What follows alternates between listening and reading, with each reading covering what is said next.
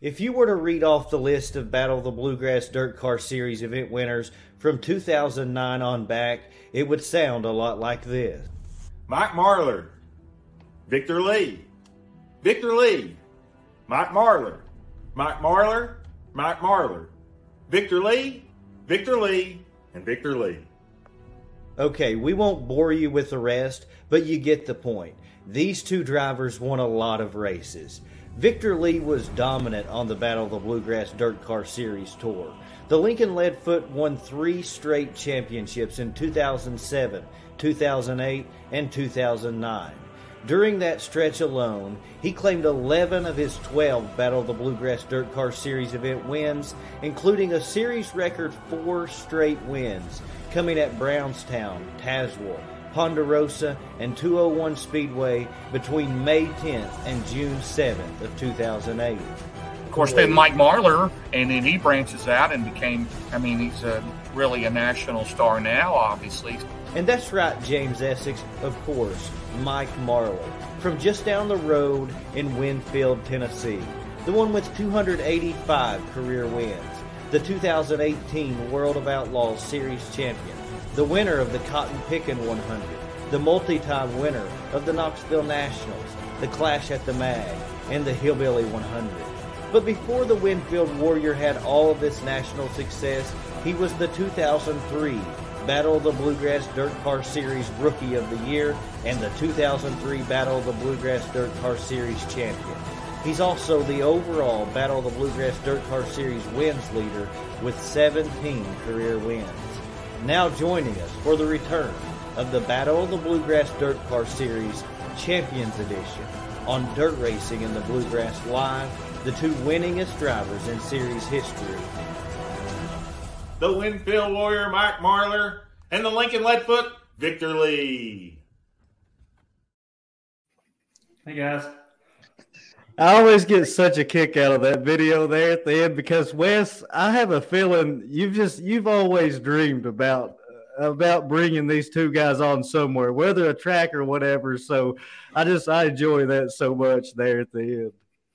Yeah, heck, one of these days we might even get to bring them into Victory Lane, and how cool would that be?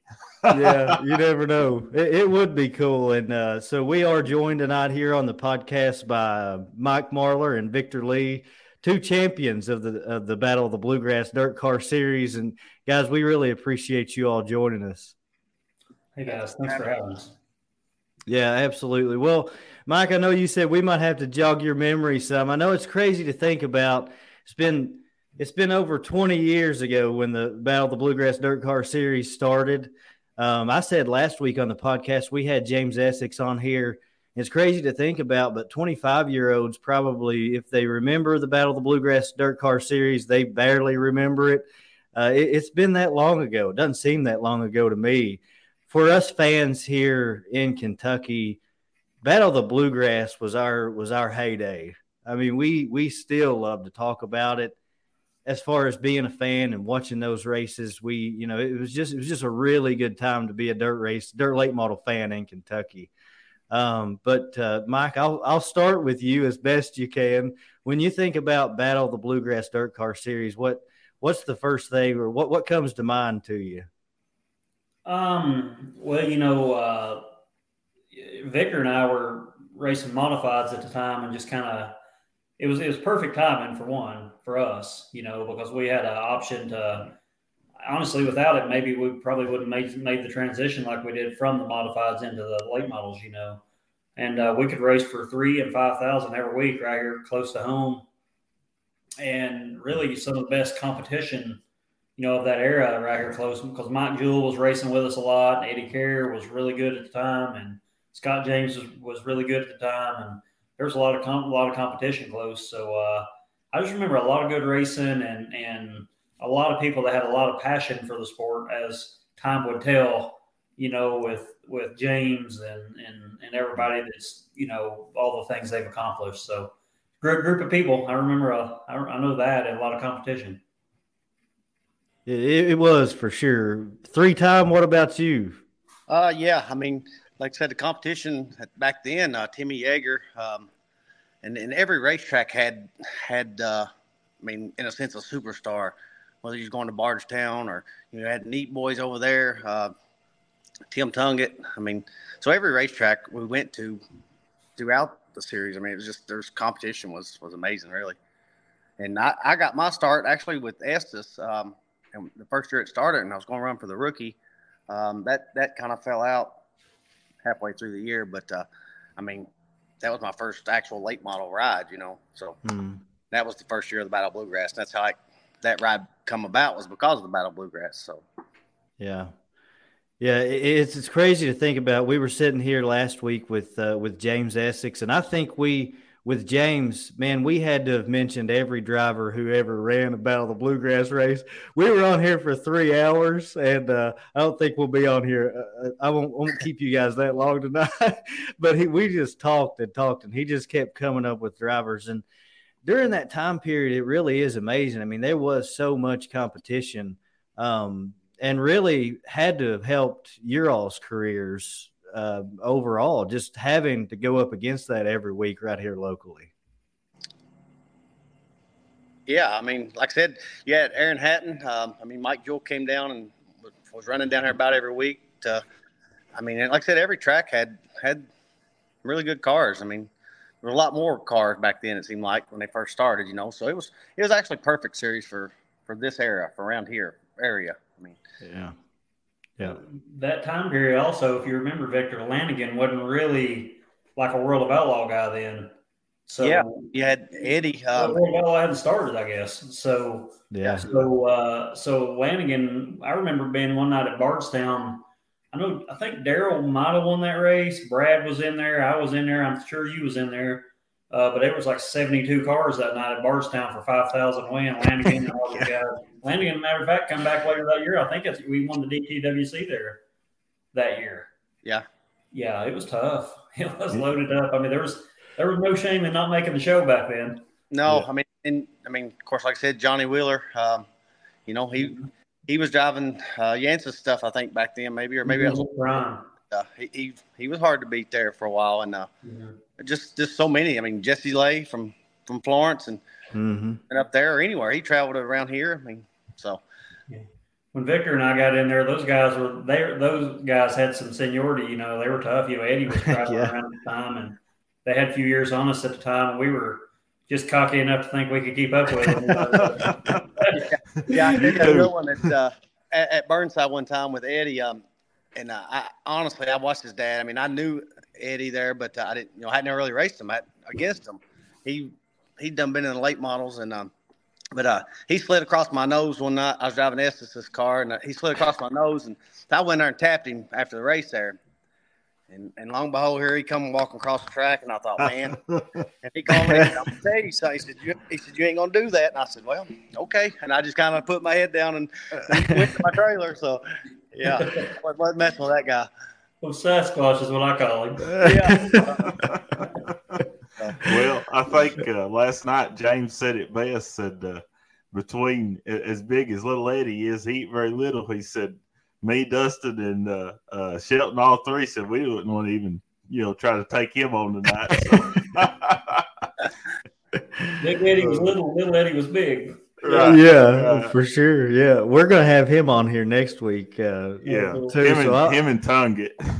Yeah. Oh yeah, that'd be good. Yeah. So it'll be fun for sure. And it is true. Like I think about that time period. Mike, you won the championship and Rookie of the Year in 2003, and then after that, I don't know if I can't remember if you really followed the series or if you just were hitting races beyond that, back at that time. But you were younger in your career. I mean, I said it in the video, but it's really true.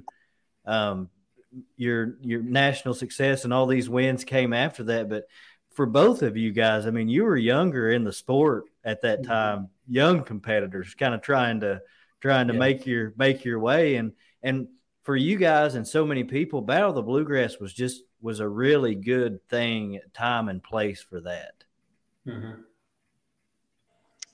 Yeah, it was. I mean, like I said, you had, being here in Danville, or at the time I was out of Stanford, but you had $3,000 and $5,000 races that were within an hour to 2 hours away at most. And I mean, like I said, it was good for us. I mean, back then, honestly, a $5,000 show is like a $10,000 show now, or even a $12,000 show, as far as, or I feel like it is at least. There wasn't $10,000 shows every week like there is nowadays. I mean, you can pretty much race nowadays somewhere for $10,000 without a Lucas Oil race or a World of Outlaw race. I mean, there's plenty of big money races nowadays. I'm saying back then there just wasn't. It was a tough schedule. I mean, I know there were some few times we went out to Paducah and Kentucky Lake down way out west there. And but, I mean, for the most part, like I said, most of the tracks were within an hour, hour and a half. And so it was no-brainer for us around here. Mm-hmm. Put it in perspective, we raced for 5,000. I mean, I think there were races that paid a little better, but you could always race for 3 or 5 or at least $8,000 a weekend, pretty much. 3 on Friday, 5 on Saturday. Well, heck, my first motor I paid $12,000 for used. So I mean, you could about pay for a motor 2 weekends if you were fast. So I mean, you can't do that now. No, so, yeah, it was good pay for what we were doing, close to home. I mean, worst case scenario, you got a motel for one night, So it was good timing for us for sure. We were racing. I don't know about how old were you, Victor, when you first got in a late model? It was let's see, 2002. Started driving, like I said, for Estes. Was the actual first ride I actually had. I drove RMP's car there one night at Ponderosa. Jeff Gullett put me in the thing, one of Timmy's cars, and there wasn't enough cars to make a starting field, so he put me in there to get starting money, and made me quit about 3 laps in. I think we were both kind of late bloomers age-wise. I was probably 24, but kind of a late. I didn't start driving when I was 10 or 12 like they do nowadays. I had a driver's license when I started driving. So, oh yeah, I mean, I didn't start racing until 2000. On the mod. Yeah. I think I was 19 or 20 or something there. Yeah. So. Yeah. So. But I raced go-karts and stuff. I'm thankful to have had it for sure because it ignited a lot of things for us, Yeah. Well, it helped us. It helped me.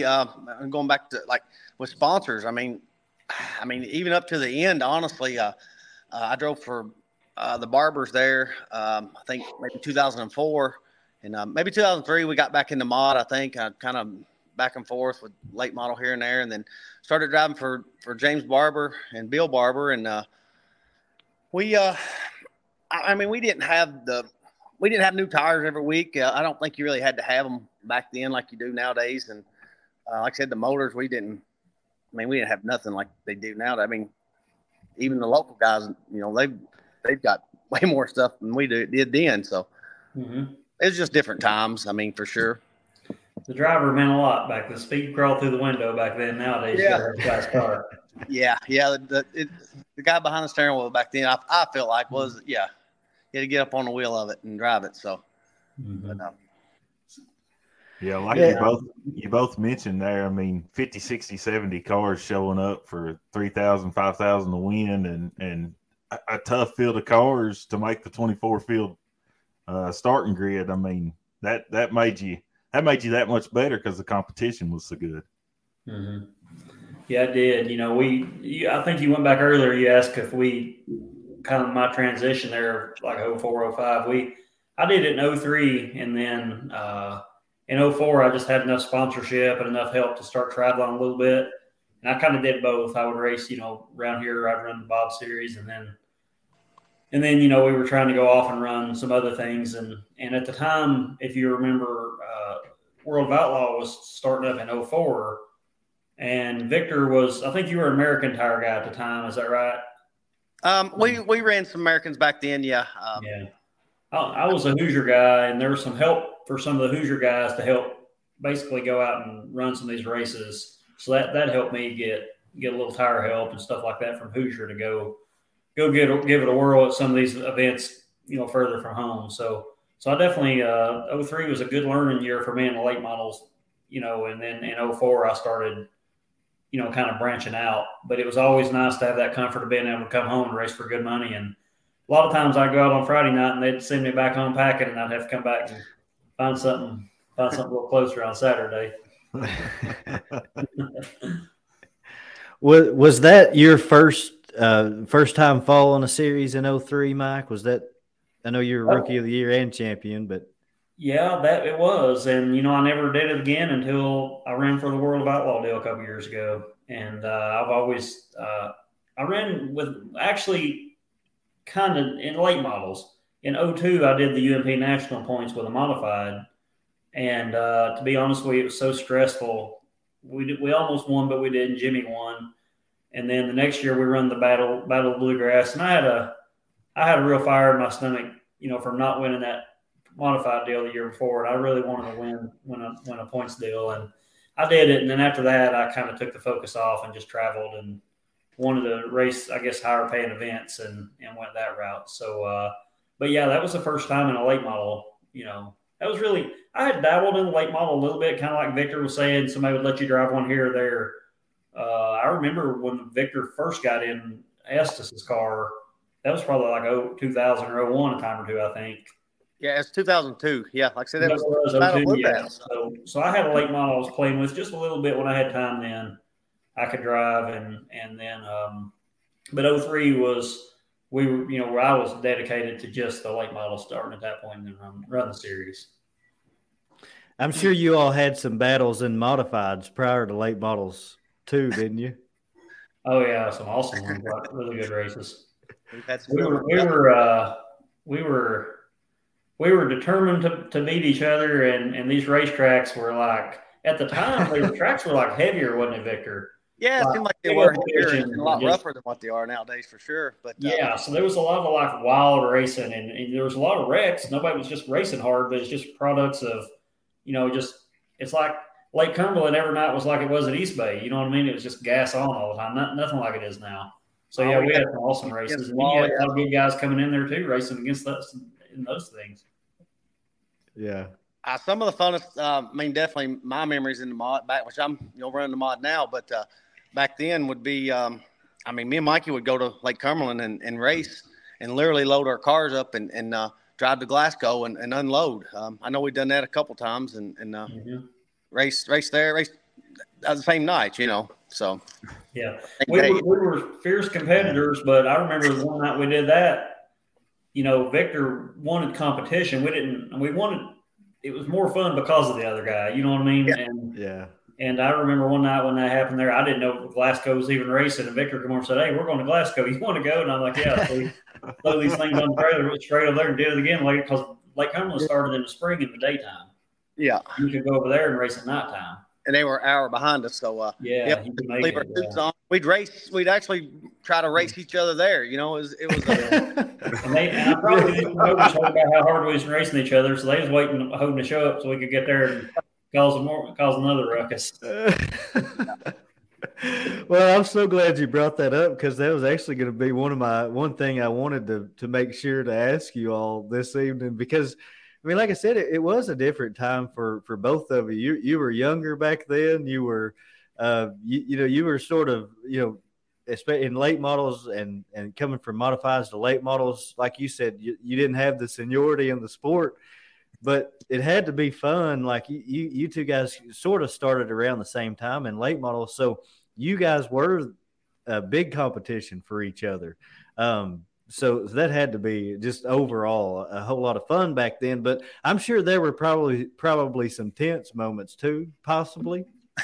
We've had a few, but like I said, me and Mikey go back enough that he used to come to stop at the house. He of course was in Tennessee, but he'd come up to I guess maybe to Wayne's or something, or he had a rollback. Sometimes he'd be hauling a car, and he'd stop there at the house, and we'd watch videos, VHS back then, honestly, but we'd watch videos from the race the week before or something that my mom would video. So, but our dads raced together.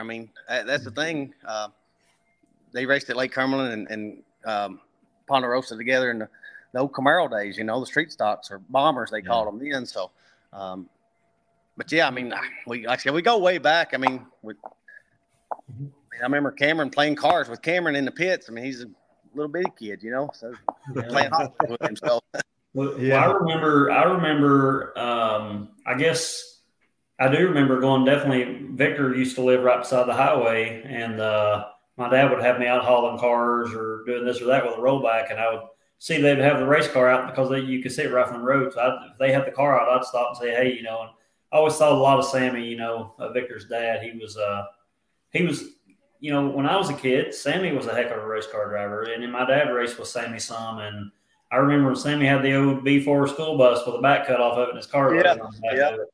And so it's just we go back a long time, probably before all the Battle of Bluegrass, in the early 90s, our dad was racing. So, and then Victor, was real successful in the karts. And then he got that modified and quickly become a thorn in my side with this modified.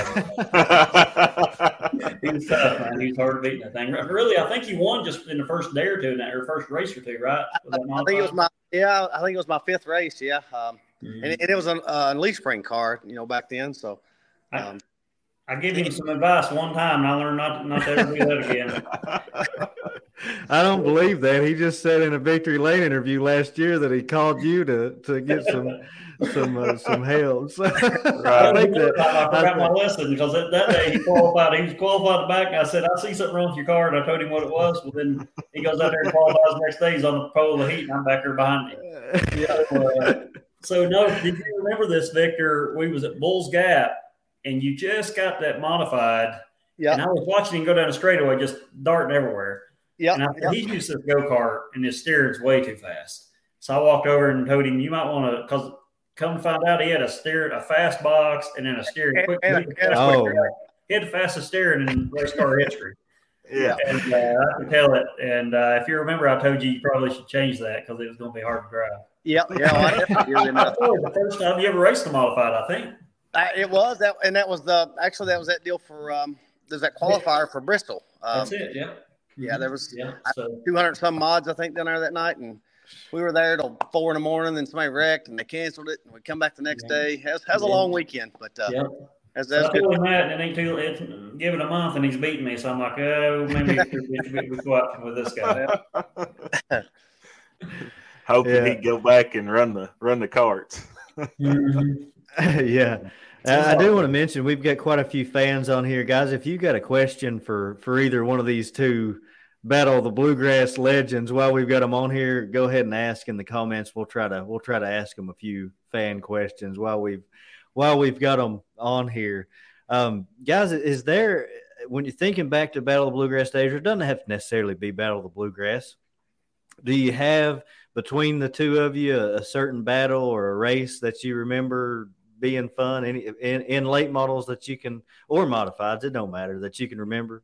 I know we've talked about a few, but I don't know. One that comes to my mind, and this kind of, it's not really a funny story, but it kind of is too to me, because when you're racing like that competitive. But Mikey was actually, I think, driving for Wales. Was it Ponderosa? And I think I was driving for Puckett. This has been several years ago, but it wasn't. I don't know if it's Battle of Bluegrass, but I think it done quit. But it's maybe 2010, somewhere in there. But me and him were side by side the whole entire race, and I was in of course it was a Rayburn car I was in, and he was probably faster than me, but I was just fast enough to be in his way, really. And but Ponderosa could be a tough track to pass on, and like I said, I've got a lot of laps there, and of course he does too. But we never touched each other. We raced each other hard the whole race, and then I think Eddie even may have been there. Eddie Carrier was there, I believe. And anyway, I think I got in the back of Christian Rayburn. He spun out. And at the time, I think Frank was, and I just had got done driving for Frank, but Frank was running, it was Rayburn Series, what it was. It was one of CJ's series. So, and if you stop on the track, the rule was you go to the tail. So I never stopped. And I think Christian stopped and Mikey stopped. So they come around and ended up putting both of us to the tail. And which is, I mean, I shouldn't have went to the tail, but I think Eric Wells ended up winning that race that night, I believe. Or Eddie or Eric, one of the two. But so after the race, he's mad and pissed at me, and I'm pissed at him, and I'm pissed. We're all just mad, and I think it was a $5,000 race. But so I done left the track, and my buddy calls me, and he says, "Hey, you might want to get back over here. Mikey's up here. He's chewing me out, chewing you out. And I said, well, what the heck's he chewing us out for? I mean, just racing. I said, tell him I'll be back here in a minute. And so I turned around. I was going back to the track. I was like, what's the problem, man? You know what? Well, then he's pulled out of the track. So we pull over on the side of the road. And I believe it was Josh maybe with you, wasn't it, Mikey? I don't remember. Yeah, I can't remember. Josh was for sure, yeah. Yeah, I think it was just you and Josh. It was just me and Sarah. And we get out, and we start talking. Mikey just smacks me upside the head and takes off back to his truck and gets in and goes home. I said, we may not smoke for a year or two or for a while after that, but then I think, I mean, I don't know what year it was, 2010 maybe or something. But then a couple years later there, like I said, 2012, my mom passed, and Marlar family was right there to send flowers and things like that. So I mean, we've been on every side of it. So yeah, I think what happened that time was maybe this guy might have got us into it, because I was a little irritated, but I wasn't like mad, and I was up at the pay window, and he started, that's your all this stuff. I'm like, no, it ain't, all this stuff. Then all this thing got out of hand, and it happens. And we're definitely older and smarter. And I'll say this, racing hard with Victor's taught me a lot. Well, not a lot of life lessons, but a few life lessons. You know what I mean? You can't learn any other way, right? Yeah. And so it's been an awesome relationship. It really has. And all the racing there, lots of friends like that, and buddies and emotions. And my best friend Derek Strunk, one of my oldest friends. I got 2 or 3 guys that grew up right around here. We're all like really close, but I remember Derek and I, we got in a fight the first day of school. and after that, when something like that happens, you get a little closer, and I think it does bring people together. And, like family, you get mad at your family, more than anybody, right? So anyway, yeah, we definitely had some low moments there, but a lot of high ones, a lot of great races. And going back to races, what I remember that was a lot of fun for me was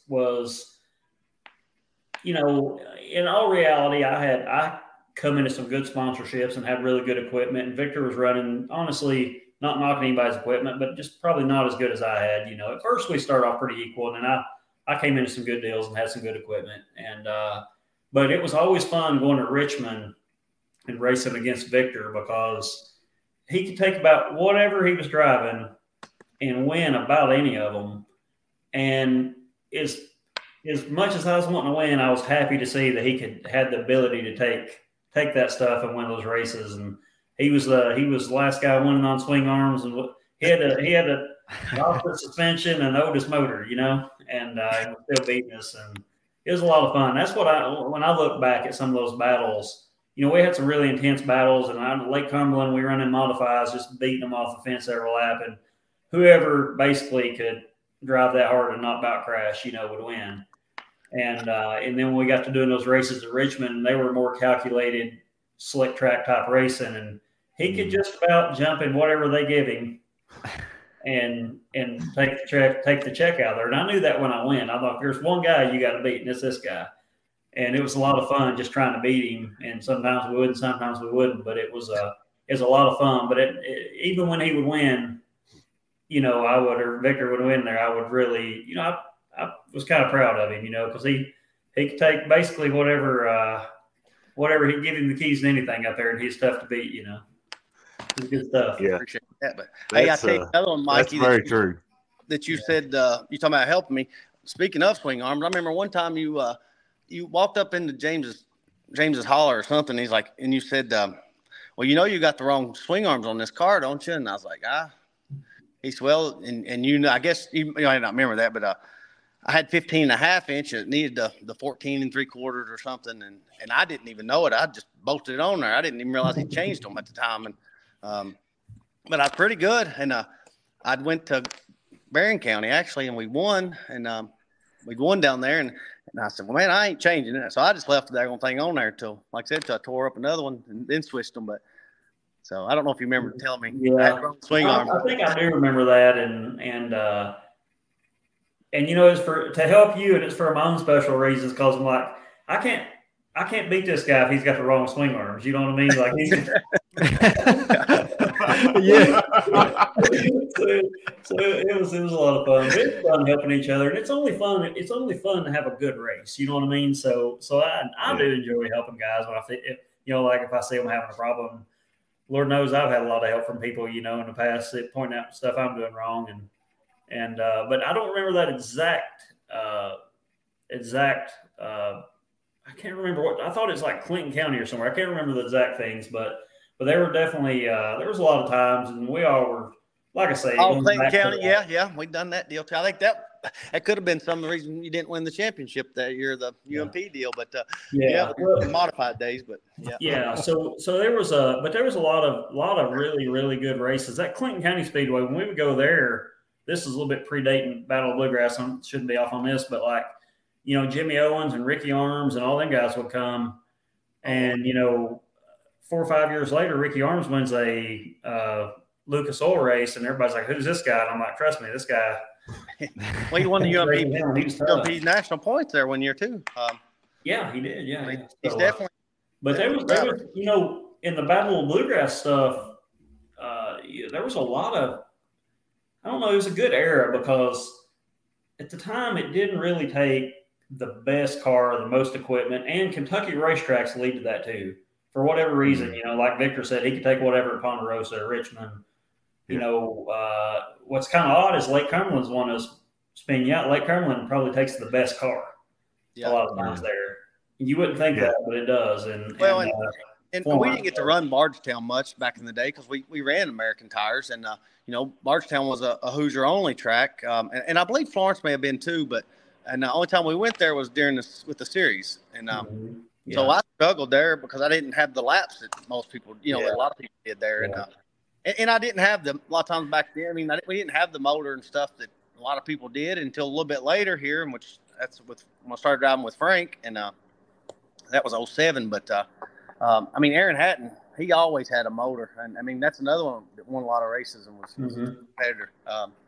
But man, he had a motor. That thing would scream $9,000. It seemed like anywhere he went. I don't know if Mike remembers that or not, but I don't know how big his motor was, but I know how big his gear was. and something funny about him, he never really. And of course, they was a mess at the racetrack, but I don't think they ever swept the trailer out, and I don't know if he ever even done stagger. He'd buy the same size tires and bolt them on there. Yeah, he would. He literally did that. He'd run the 4 same size tires and spin you out when he'd drive. Not wreck you, but he'd spin your head off your shoulders when he would pass you. Yeah. Speaking of Bardstown, that was probably one of my all-time favorite tracks. It probably is. I think it's got to be in the top 2 or 3. And I would always brag on that track, and it was awesome to race on. And then every time they would have the Dirt Track World Championship, it would rubber up on lap 10, and everybody would be mad when they left, And it was an awesome track. They just didn't, for whatever reason, that couple times they tried to have it there, did not work. And it kind of sucks because that was kind of the beginning of the end for it, Yeah. One of those didn't work out. But it was I know it was a good 50-lap track. It was some of the best races I've ever been involved with was there. Don O'Neill. That's another one, Victor. We're talking about with those races was O'Neill. He would run a lot of Battle of Bluegrass stuff and drop in on some of that. Yeah. Greg Johnson. There was a lot of guys that was running good then. Yeah. Well, that leads me to a question I was wanting to ask you. I know there's a lot of tracks that you all ran, in Kentucky, Tennessee, Indiana. If you had one track during that Battle of the Bluegrass era that was your favorite, what would be that track?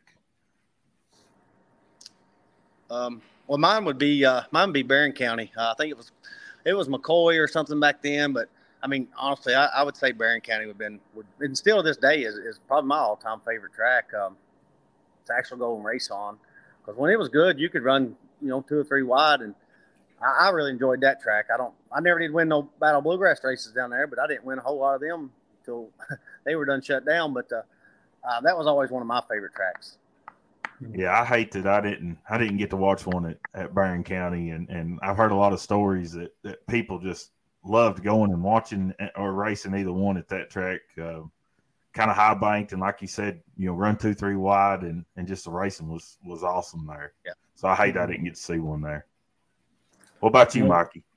Well, like I say, I loved every time I went to Bardstown.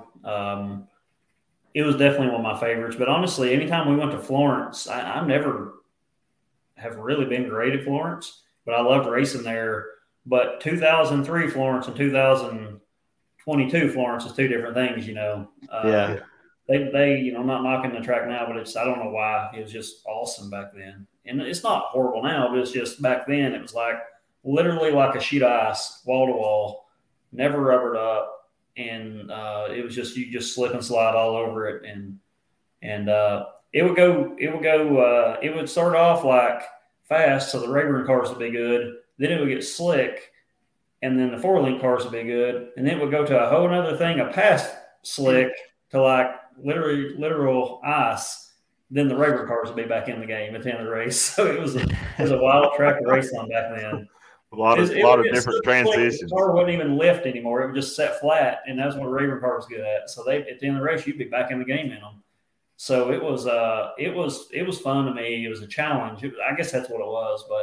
But Bardstown, as far as just going there and having a good time, and the track was always good, probably would be my favorite. Yeah, you mentioned Rayburn. I know, you know, he's somebody that helped so many people in our sport. Certainly the two of you, but I think those Rayburn cars, both of you were in them back then. My biggest memories were when both of you all were in a Rayburn car. I know that had to mean a lot to you, having just those cars, you know, what they were. We talked about the difference in the time period between today and being able to take a little bit and make a lot out of it back then. But Rayburn was a big part of that for sure. I wouldn't have been racing if it wasn't for Rayburn, just to be honest with you. For the most part, I mean, he took really good care of me. I don't know why he liked me so much. He called me his retarded stepson sometimes, but he sure did help me out a lot in a lot of situations. Even up until the last year, pretty much of the Battle of Bluegrass, you know, 2009 there. But definitely been a big part of my racing career for sure. Yeah, you know, Rayburn, even going back before I drove, I remember being in the grandstands at Ponderosa and watching Rayburn and Don O'Neill. I think it was the Kentucky Classic or I'm sorry, the Fall Classic. Fall Classic, yeah. And this was in like 1996, and it paid like 10 grand. It was a big race. And I remember CJ and Don O'Neill going around there 100 laps, like bumper to bumper, you know, and it was such a good race, I don't remember who won. Yeah. And, you know, because I can't remember which one won, but it was just an awesome race. And so I kind of admired him as a driver more than anybody would realize. You know, at some tracks, he was really good. And then, you know, I was racing modifieds and trying to make a living working, and the phone rang one day and it changed my life for sure, you know. So I'm forever grateful to CJ and everything that he's done, you know, and we could go on and on and on with the people that are or should be, you know, and he's been a pivotal guy. It's a pivotal moment for me, and he's a crucial guy in my career for sure. And if you even were remotely situated anywhere toward Kentucky, he just loved everybody in Kentucky that raced, as is his hometown more or less. You know, he grew up there, so around Casey County. So he helped a lot of people over there, and he helped a lot of good racers, but he helped a lot of people just get to the track that probably wasn't going to win. You know, he was a good guy. You could say, well, he's seen Vicar and I and wanted to win some races, but I seen him give cars to people, just get them on the track that was beginners. You know, he was just a good person and pivotal guy for a lot of us. I mean, he was part of what made all that stuff so strong, you know, at that time. Yeah. Yeah, stronger than dirt rings true for sure, and so, you know, like I said, just really miss those days. Our live viewership just went up big time. I think there must be a break at East Bay or something. So we just had a bunch of people jump on here.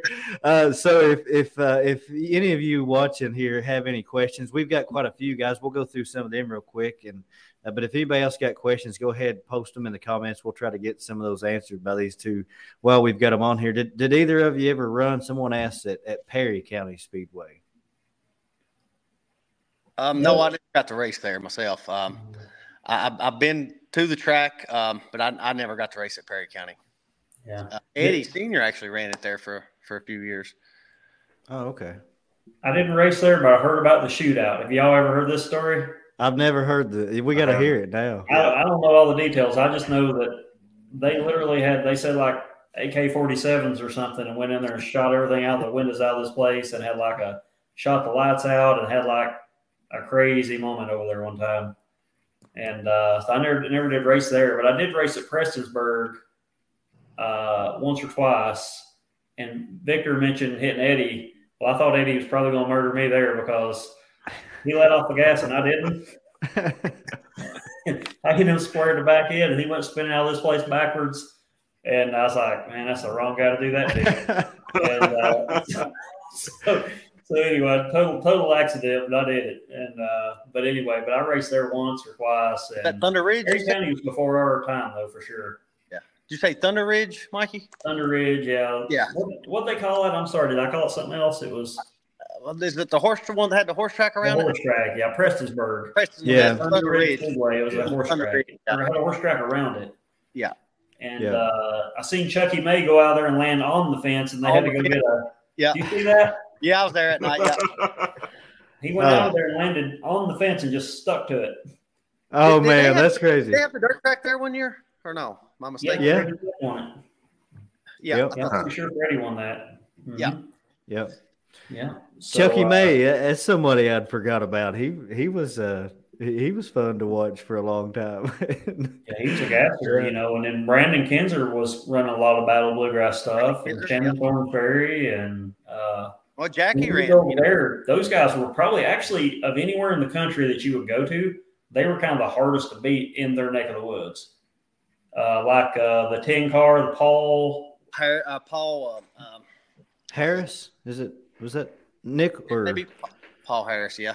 Yeah, Paul Harris, I'm pretty sure. I would remember his name, but Thornsberry always had his nickname for him, so I can't remember what it was. Thornsberry over there, but yeah, they were tough, over in that part of the country. Of course, Jackie.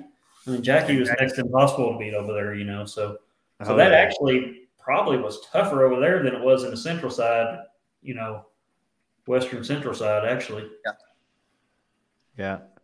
There's a lot of good cars over there, too.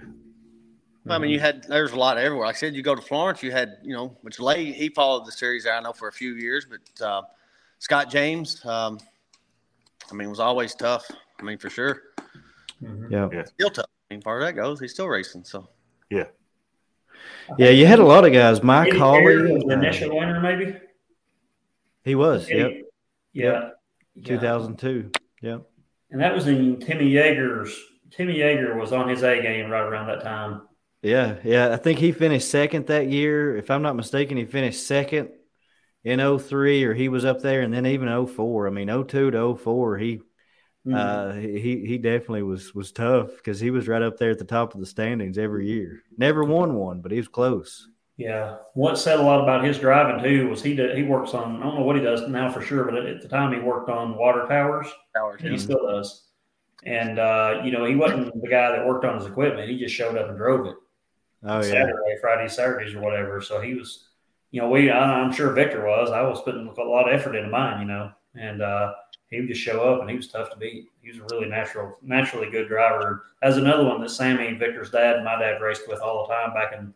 They had Camaros and Monte Carlos. Joey back in Daniels, yeah. Joey was really good. Joey's a bicycler now. Yeah, Joey. Yeah, Joey Daniels was a good one. Did y'all know that? I did not know that. I did. I had no idea.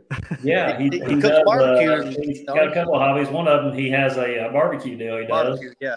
Okay. And then he was telling me, when I first met Joey, he was like a really big guy. Yeah, he is. Yeah. I don't know what he weighed. He had to be 300-400 pounds and 6'7". I remember his helmet used to look like a 5-gallon bucket. And so when I was really surprised when he told me that he was a mountain biker now. I've been trying to get him to come drive my dad's hobby stock sometime. That'd be fun. Yeah. I guarantee he could do it. I remember him well. I know what you're talking about. He was a big dude for sure. Well, I remember seeing him one time. Dale Atwood didn't make it to the race for whatever reason.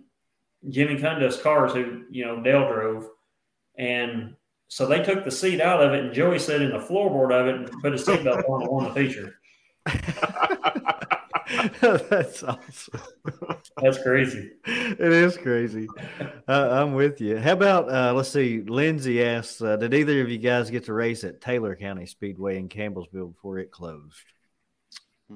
I didn't get to race there. My dad, I used to go, when I was a kid, that's where my mom's family was from, was Campbellsville. So I'd go down there in the summer and stay with my granny. But my dad raced there. I got to watch, a few races there with my dad. And like I said, used to love seeing Tim Tungett.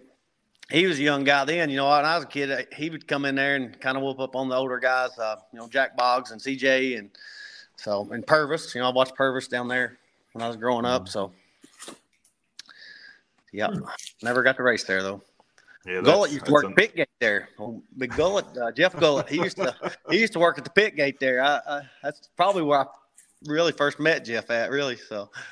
Gullett's former track promoter at Ponderosa Speedway. Yeah. And driver. Yeah, I didn't know that. I didn't remember that. Yeah, he told us all about all that. He tells some awesome stories. Gullett's definitely got stories. Up there a lot of fun. Danny Preston was real big into racing at the time. RP, you remember RP Chimney that was on a lot of cars? I don't know if you guys remember that. Oh, I remember. He sponsored my mod too, actually, which, like I said, Jeff Gullett there. I mean, the first late model I ever drove literally was at Ponderosa, and Jeff come over there and he said, there wasn't that many cars there that night, and he said, I want you to drive this car, and literally I went out and got on the gas and spun out. Like I spun out like 3 times before this race even started. I didn't know what I was doing, And he said, I'm gonna be on the back straightaway, and when you see me flagging you in, then you need to park it. And I think, like I said, once I got used to it and got going pretty good, here he was waving his arms. I'm like, I'm gonna give her one more lap anyway. So, I passed a few cars, but I think honestly, I think Yeager was probably coming around going to lap me or something, and or him and I think Dustin Neat and all them boys were there that night. But that's the first time I'd ever sat in a late model, so that was pretty cool there from Gullett. But so, do you guys remember Tom Kurtzinger racing late models? Oh Lord, yeah. I remember him coming to Burnside with his car and his dump truck in the back of the dump truck. Hey, that's different times for sure. I know showing up on a rollback, but a dump truck, I don't think I've ever heard of that. He had a dump truck, a late model in the dump, and he had did he have like a stock motor in that thing or something, a 350 or something, Mikey, back in the day one time? Yeah, he had I raced with him and everything because he was just a wheelman. He when growing up, I watched him race late models. Well, then he kind of graduated back to, I started off in the Road Hog division at Lake Cumberland. Yeah. And so Tom was racing in that class, which wasn't making that fun because he was really tough. And then he got Tommy Brummett put him in a late model, and they had just kind of about a halfway motor in there, and he was winning all the time in that thing. And my dad raced with him quite a bit, but he was a really good driver. I don't think he ever actually run Battle of Bluegrass stuff, but just before that, like about 2001, he was pretty well one of the hardest guys to beat up there. He was really good. Yeah. Speaking of Tommy, growing up watching him. Yeah. Speaking of Tommy Brummett, there, like I said, that night there at Ponderosa, I didn't hot lap it or nothing like that or qualify. But the actual first race I ever raced a late model was at Lake Cumberland, and it was Tommy Brummett's car. They brought it down in the R&P trailer, I think, with Timmy Yeager's car, and we parked it over to the side there, and like I said, it was Tommy's car, had a 4 on it and everything. And I remember we went out qualified Yeager, and of course, they had new Rayburns, they had big motors, and here Tommy was with kind of not near as good equipment. I went out and out qualified them, but I don't think that set real well with them that night. They wouldn't even hardly speak to us, and we was in their trailer, So yeah, that's that might have been right after. That was probably after Tommy fired me because he let me drive it. I think before that, and I tore off 4 right front lowers in one night. I think it may have been that same car is just a black car with a white 4 on it. With I feel like you have drove it a night or two there, Mikey. Yeah. No, he did let me drive it one night, and I'm telling you, that's probably maybe the single-handedly worst night of racing I've ever experienced. And every time I pulled on that track, they towed me back off. And so still to this day, I aggravate him about it. But Tommy worked for R&B, and him and Gullett were kind of co-workers. Tommy worked on, I think I might be telling this wrong. It was a long time ago, but best I remember, Tommy worked on the chimney stuff going through the week, and Gullett worked in the race shop. And Tommy had a car, and I'm sure R&P helped him with it. But yeah, he always had good stuff and good drivers, and it's awesome to see him. Still to this day, they got a car. Not exactly who drives it right now, but I see every time I go to Ponderosa, I kind of see that same old gang of people. Gullett's, usually there with Justin and Tommy's there. They got a crate car they're racing, and that's his boy. It races the crate car there. Yeah, 33 on it. Yeah, so this whole, there's a lot of guys there that Jeff Rawlings, run a little bit of Battle of Bluegrass stuff. He's still up there every now and then, and we're really lucky right up in there to have these racetracks that are kind of timeless because they're big enough that you don't tear much stuff up, but they're small enough that you could kind of run older motors and this and that and still win the races. And just like Victor was saying, there had a little lesser equipment out-qualified those guys. That honestly almost sometimes seems like an advantage up there. And I remember Gullett when they first got them coaches or got the big rigs, he called it the curse of the coach because everybody got one of them $100 rigs just sucked after that, So, that was probably one of the time periods. Yeah. Another one which we're jumping around here, but I mean, after Tim Tungett or after Yeager got out of there, you had Holly in that car. Then you had, they brought Greg Johnson in down here, and he cleaned everybody's clock for a little while around here in the R&P stuff. He did, that was like 04. I remember that. Yeah, about 04. Yeah. That was, for a little while, it was kind of hard to beat. You wasn't beating him. It didn't matter where you went. They were. Well, if you remember Greg Johnson, when he started driving for that team, they were going to run some Battle of Bluegrass stuff, and they went to Florida that year, and I think they were like one of the fastest cars, the host speed weeks. Yep. And then they came back, and that whole year, man, they were really tough. And I remember I won the Hillbilly that year, and Greg was one of the cars that was one of the best cars all night, and we were racing close in that race. And matter of fact, Brad Neat was, and a lot of people, Dustin Neat was just kind of a lot of natural talent and like a lot of balls, right? Yeah. Yeah. And Brad was a little more calculated and a lot of natural talent. And I raced with Brad, even in the Roadhog division. I raced with Brad in that class. And then we ended up racing Lucas Oil races together and all that. So, but Brad and Dustin were really talented, and they had good equipment at the time. And, there for a while, Brad was really committed to being good at it, and he was winning at the national level there. So, Brad, he probably don't get enough credit for what he did because he wasn't in there a long time to accomplish some of the stuff he did. And I seen him drive by Freddie Smith and win a Lucas show one night down in Alabama. He was tough. Yeah, I seen him win at Tazewell that night, Lucas race. The Neat brothers was good. They were fun to watch, and it was really fun when they was running 1 and 2 because they was putting on a show trying to beat each other. Yeah, they were. Yeah, they were tough. And Dustin, like I said, he was a little more nonchalant about it, just show up and will it, And then Brad knew all the tricks, and he was in kind of the right connections with the right people, probably shock wise and car wise, and Brad took it a little more serious. I feel like probably than Dustin. Yeah, that's just me saying that from what I've seen down here looking up there, So, but both of them though had a lot of talent, and they were wheelman, And Brad, I remember seeing Brad that one night come from the back of the C at Eldora to World 100. He came out of the C, the rear of the C, best I remember. And I remember that. And to the A, and from the back of the feature to like second or third in the feature. And in World 100 or whatever. So he passed, I think it was like 105 cars or something, they said, in those 3 years. Yeah, I remember that. Yeah. So when he was on, man, he could wheel it pretty good.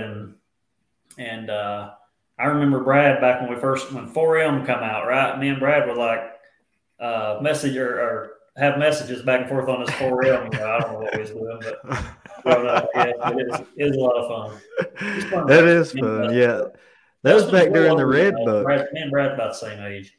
Yeah, that was back during Yeah. the Red Buck days too. Yeah. When I was 16, I could go to the Red Buck trailer and get a pack of cigars. So that was always fun too. You was going to the Red Buck trailer for the Red Buck girls. Girls, yeah. Well, that too. But that counts too for sure. Those were good days. Those were good days. That was kind of short lived. And I remember Victor had the Kentucky's Best sponsorship there around that time, right? Was that linked, Victor, or was that two different things? No, it actually wasn't. And we got that deal. That was kind of after. I mean, we're going back to the Battle Bluegrass here, talking about it. But we'd won the series there in 2007, won the points, and then we got that sponsor, Tom McCollum. He actually fixed us up there. Got that for us, and they came on board for that year, for 2008, I guess it would have been. And then, I mean, that's probably and we ran the best. That's probably some of the best equipment I'd ever been in. In 2000 but actually started in 2007. We never won a Battle Bluegrass race, I don't think, that year between me and Frank. But, Frank was pretty sharp on the cars. And that's always something I'd kind of lacked on is having the knowledge of the, back then you didn't have like you do now with shocks and stuff, but you still had to have your stuff right. And when we worked on our stuff hard, but we got that sponsor, and that, like I said, that's the biggest sponsor I'd ever had. And money goes a long ways when you in this sport for equipment and stuff. So that was cool. Red Buck cigars and then Kentucky Best. I still got a Red Buck cigar sweatshirt, and I wear it sometimes. I'm like, that was the good old days. Yeah, they were tough. They had that big yellow dually or whatever it was. Yeah, they were coming all in races. Yeah. Actually, Cody Mahoney's wife Jennifer, of course, they used to come down to Donnie's all the time, Lightning, and her dad run open wheel there back in the day. So, and her brother, I think maybe. So yeah. But she was one of the Red Buck girls. So yeah. I raced modified. You raced modified with that, I think. Oh yeah. Yeah. She's always been kind of a fixture. All these people you think about, man. And that's what happens, in the racing community. Like when that, the tragedy of CJ passing away, and it just kind of brings everybody together. Or, a big one was Chris Estes and Chip and Steve, guys at Estes Race Engines. At that time they were major players. They were building engines for drag cars and kind of got involved in this stuff. And that's where I think it was the very first ride you ever drove was their car, right? Yeah, that's my first one. Yeah. Yeah, and then I don't think I maybe drove it once or twice. I can't remember, but I think I was going to drive it a couple of times and it never worked out. But anyway, you were on your way to meet them that day when that happened. Yeah. So the day Chris died, I was actually meeting him at the interstate. I just talked to him 15 minutes before that, and he had a car wreck, or they had a wreck on the way there, and so that was a bad day for sure. But in those moments when that stuff happens, that's when all those relationships kind of come together, and it's kind of sad that it always comes together in those moments, but that's when you realize all these people you think about, and you got so many friends out there that you don't even remember. I think that you don't take it for granted. Just life keeps you from keeping up with it all the time, I guess. And but looking back, man, it's fun to go back, and this has been fun doing this, just jogging your memory on all the people, all the names and faces, and everybody that's involved, because it was a good time, and it was a lot of great racing and a lot of great people, and I had a lot of people that's passionate about the sport.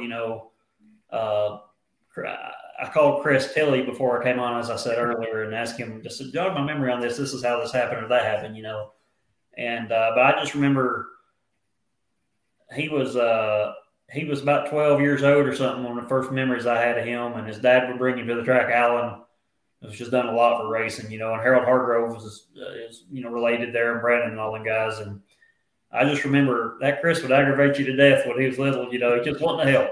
And I said, I knew then, I was like, that boy right there will definitely be a fixture somehow, because he loves it too much. I was all the great stuff he's done, at his age now. So it's been a great deal.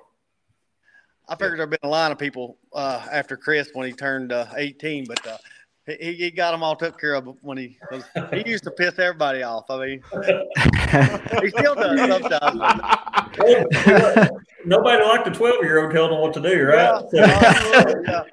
But no, he always had the best intentions, but he was just so energized to be at the racetrack and happy to be there that he was just wailing for sound, and ready to go anyway. But as he's grown up, and I'm really proud of Chris and everything he's done, man. He's a great kid. And he does a lot for the sport.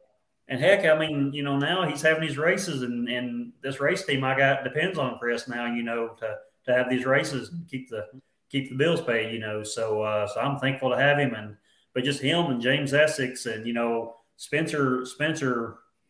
When he started that deal, he had a vision there, and he really turned it into something that's just stood the test of time. And a lot of people could argue that the Battle of Bluegrass is basically Lucas Oil now. Yeah. Oh, yeah. Link there. Mm-hmm. So, yep. Pretty cool deal. And that's what James hit on a lot last week is he said, if the roots of the Battle of the Bluegrass didn't take place, Lucas Oil, wouldn't be what it is today. Yeah. James said that. Yeah. Mm-hmm. Yeah. Oh, yeah. Yeah. Yeah. Awesome. He did. Yeah. And he's probably the foremost, expert on the kind of the history of the sport, Oh, yeah. It'd have to be one of them. And that's how I remember it. They had the Battle of Bluegrass, and that kind of spawned into wanting to go a little more national with the NARA. Mm-hmm. And then that took roots and became a competitor to World of Outlaw, which Lucas got behind and all that. So, so all that stuff happened in a meeting in Wayne Bowen's shop up there with between Spencer and James and American Racer and Hoosier and all parties involved there back in the day, I reckon. So I wasn't there, but that's what I've heard. So it's did we have a Battle Bluegrass race at Dixie? I know me and you were there. I remember walking around that. I think it might have been where you met Stacy at, or I'm not 100%. Yeah, there. It was early there. Was yeah, it like a stacker race or something like that, and a Battle Bluegrass combined or something? They had like a co-sanctioned. I think it was actually NRA or maybe NRA or whatever, and Extreme Series, which was Stacker 2. That's how I met my wife. She worked Stacker 2 girl, yeah. So she was slinging those Stacker Energy drinks back in the day. So okay. Yeah, I remember me and you going to the grandstands. I don't remember what it was for, but we walked over there and you was over talking to her, and I was like, really? Like, we had just met there. Yeah, so that's right about the time, and we didn't actually date for a long time after that. First time I ever met her. Yeah. Yeah. I was like, I said, yeah. Yeah. So, but yeah, we had that, and that was kind of the Dixie shootout that year, and I thought I was going to win, and I got to lead Did Bab win that year? Maybe. Yeah, Bab passed me and made me like it.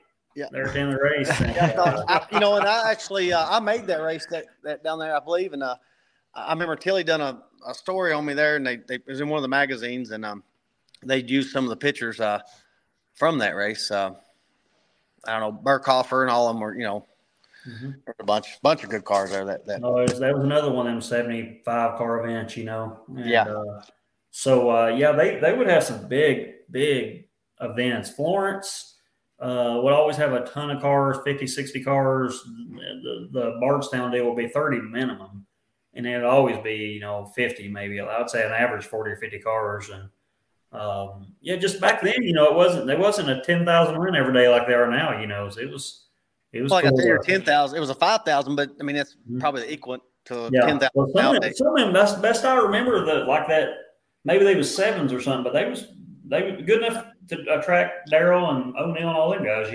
Well, even CJ ran some of the Battle Bluegrass races, and of course I know he's a big supporter of it, but he actually raced some of the races there too back early. Yeah. Dennis Erb Jr. won a Battle of the Bluegrass race.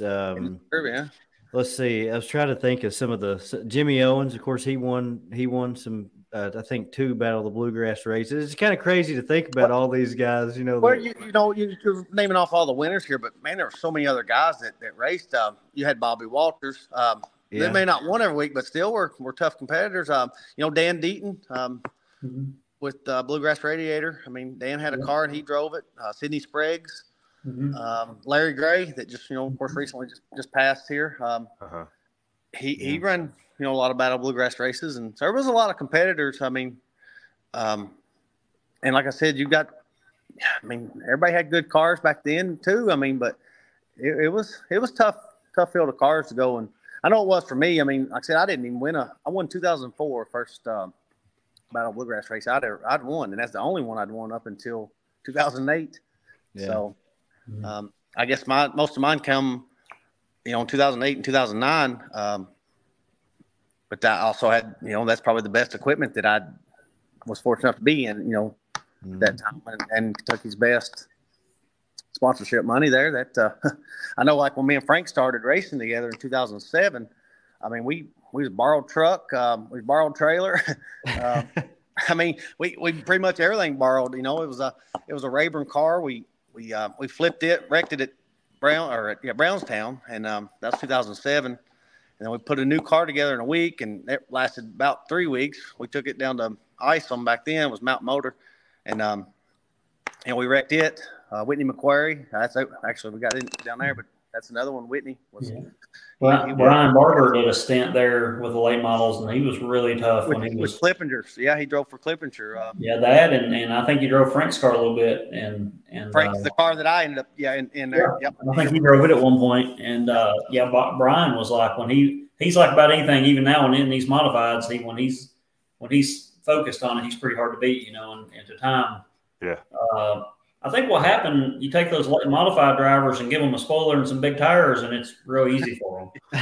Well, I don't know about the spoiler thing. I know the first time I ever ran a spoiler on my mod, which I didn't get to race there much in a mod, but I went to Bardstown, and I had a crate motor in my mod, and went out there with the spoiler on there, and that thing wouldn't turn. And of course, my dad, he not hard on me, but he'd tell me, "You're not running in there hard enough." And I said, "It's wide open. I mean, I'm not afraid to run it in there." And so we qualified in the back, and I took the spoiler off the thing, and I come up through there pretty good. But for some reason that night, it was however you qualified is the way you had to start the feature. And he insisted we put that spoiler back on there, and I knew it wouldn't turn.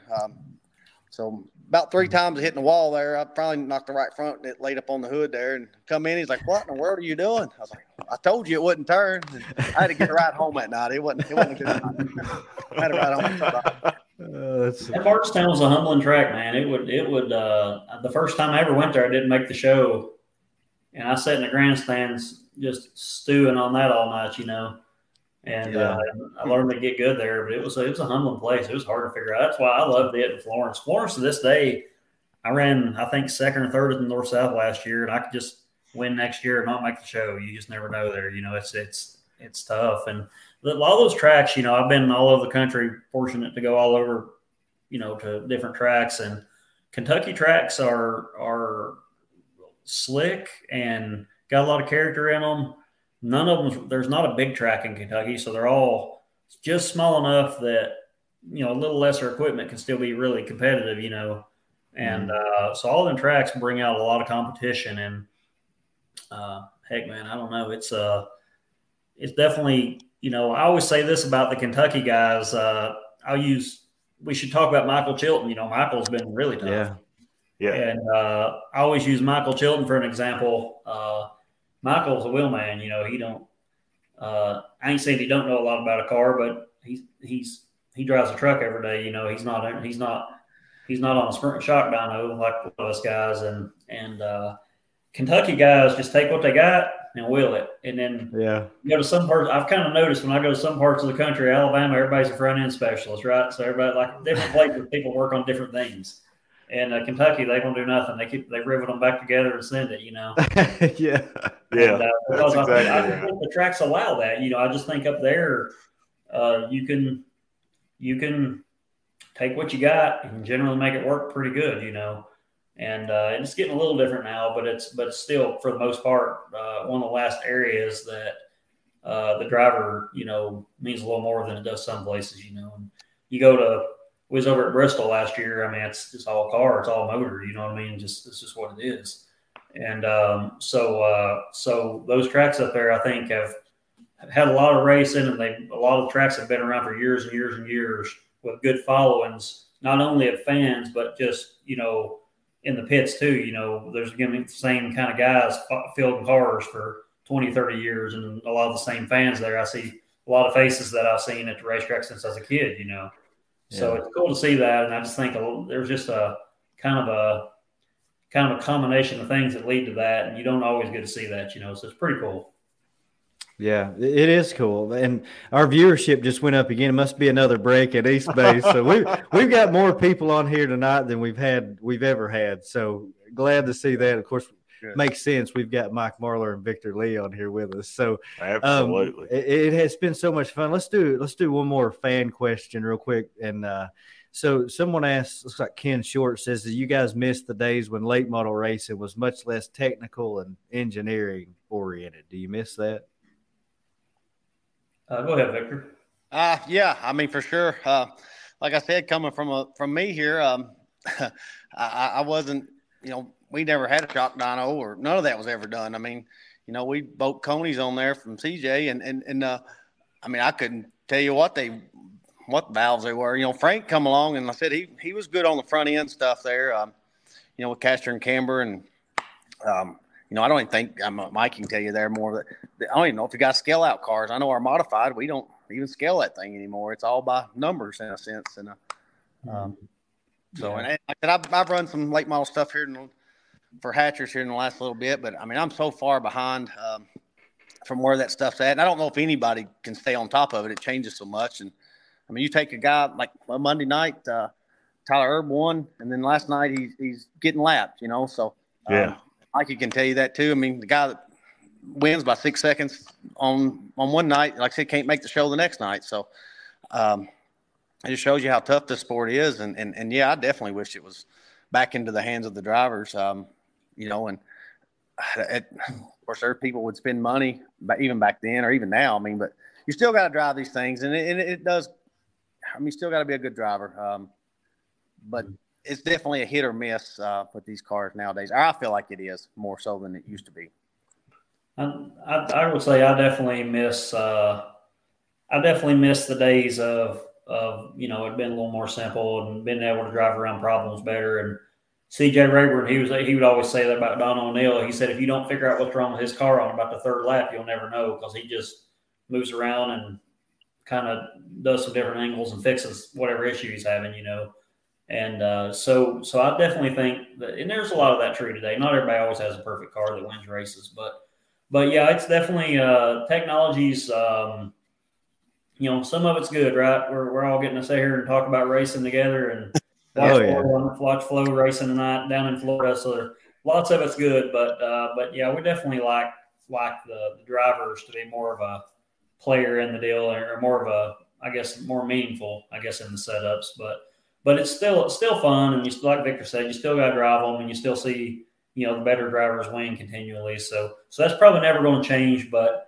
it's definitely pushing some people out that it ain't that people ain't smart enough. They don't have time. You know what I mean? I brought up Michael Tilton earlier. Michael runs a trucking company, and I think he does really good at that, and so he's probably the smartest one. He's doing that and making a good living and racing for fun, but it makes it harder for somebody like Michael to be competitive that can't be out there, full of that stuff all the time. But luckily, he's a good enough driver. He overcomes it too, and he wins his fair share of them. So it's still there that you can do it. But I would say probably anybody in the sport would say that they would like for that to kind of ease off a little bit. But the everyday technology of the world's pretty cool too, Yeah, absolutely it is. I'm with you. We wouldn't be sitting here doing this, and this is a lot of fun, being able to catch up and reflect on all this stuff. By the way, Mike, Tanner asks, why are you not at East Bay? Well, Tanner, we normally, we don't always go, but we've been there quite a bit. And just to be honest with you, we looked at our tire bill this year for Florida. It was going to be 30 to 35 grand. And, it's kind of hard on equipment down there. And it's just not really ever been a good place for me, you know, financially. So or winning. I've won one or two down in Florida, but I've lost a lot more than I've ever won there for sure. And and another reason why I didn't go is a combination of things. I'm gonna have a development driver this year, Carson Brown. They just announced that yesterday. We're gonna take him crate racing some on some of our off weekends. So we need to get Carson a car built and get kind of, you know, when I start racing, I'm gonna be so busy I won't really have time to build him a car. So we need to stay back and get that car built for him, and then you know, save a little tire money and save some of our budget for the rest of the season. Good deal. Well, we see him at a lot of our Kentucky tracks, you know, Lake Cumberland, Ponderosa, Richmond, Rockcastle. We're definitely going to stay in a close radius to where I live here. It's going to be a little bit just on some off weekends, and that he's got a real busy schedule. He races, you know, he races legend cars, asphalt late model. He runs 2 or 3 different classes, and he's just 14. He's just trying to really get himself established with a lot of experience here. So we're going to take him definitely some places close. We're just honestly waiting on some of the schedules to get opened up here. I know I'm going to be able to take him to Lake Cumberland and Ponderosa some. I hope to get to take him to a few of these other tracks. But, you know, as this dirt racing goes with weather and all that, some of that stuff changes. But, yeah, we're definitely going to be right around here close and looking forward to that. You know, I've never took on anything like this before, and it'll be, you know, it'll be fun getting to help him, I feel like. And I enjoy that stuff. You know, it's fun to get to help somebody. You know, like Victor was saying here last year, I seen Victor was kind of having a bad night up there at Florence. And, you know, I felt like his opportunity with Danny, you know, to drive that car was good too. So anyway, it's fun. You know, it's you get a lot out of helping people. You know, so I think it'll be fun to get to take him and we'll see how it goes, but. Hopefully we'll get a race right around here close quite a bit. You know, that's one of the things I kind of said when we did the deal was, you know, I travel all the time. So the last thing I want to do is travel out on my off weekends. So we're going to stay here close. And as long as and honestly, this region, I feel like, is a better region to teach somebody kind of the I don't know, some you know, to read the tracks. Because, you know, he's from Carolinas, and down there it's pretty much just gripped up all the time. And up here you get a little bit of everything. So I feel like East Tennessee and Central Kentucky will be some good places to take him. This concludes hour number 1 of our conversation with Mike Marlar and Victor Lee, but be sure to check out hour number 2 as the conversation gets even better.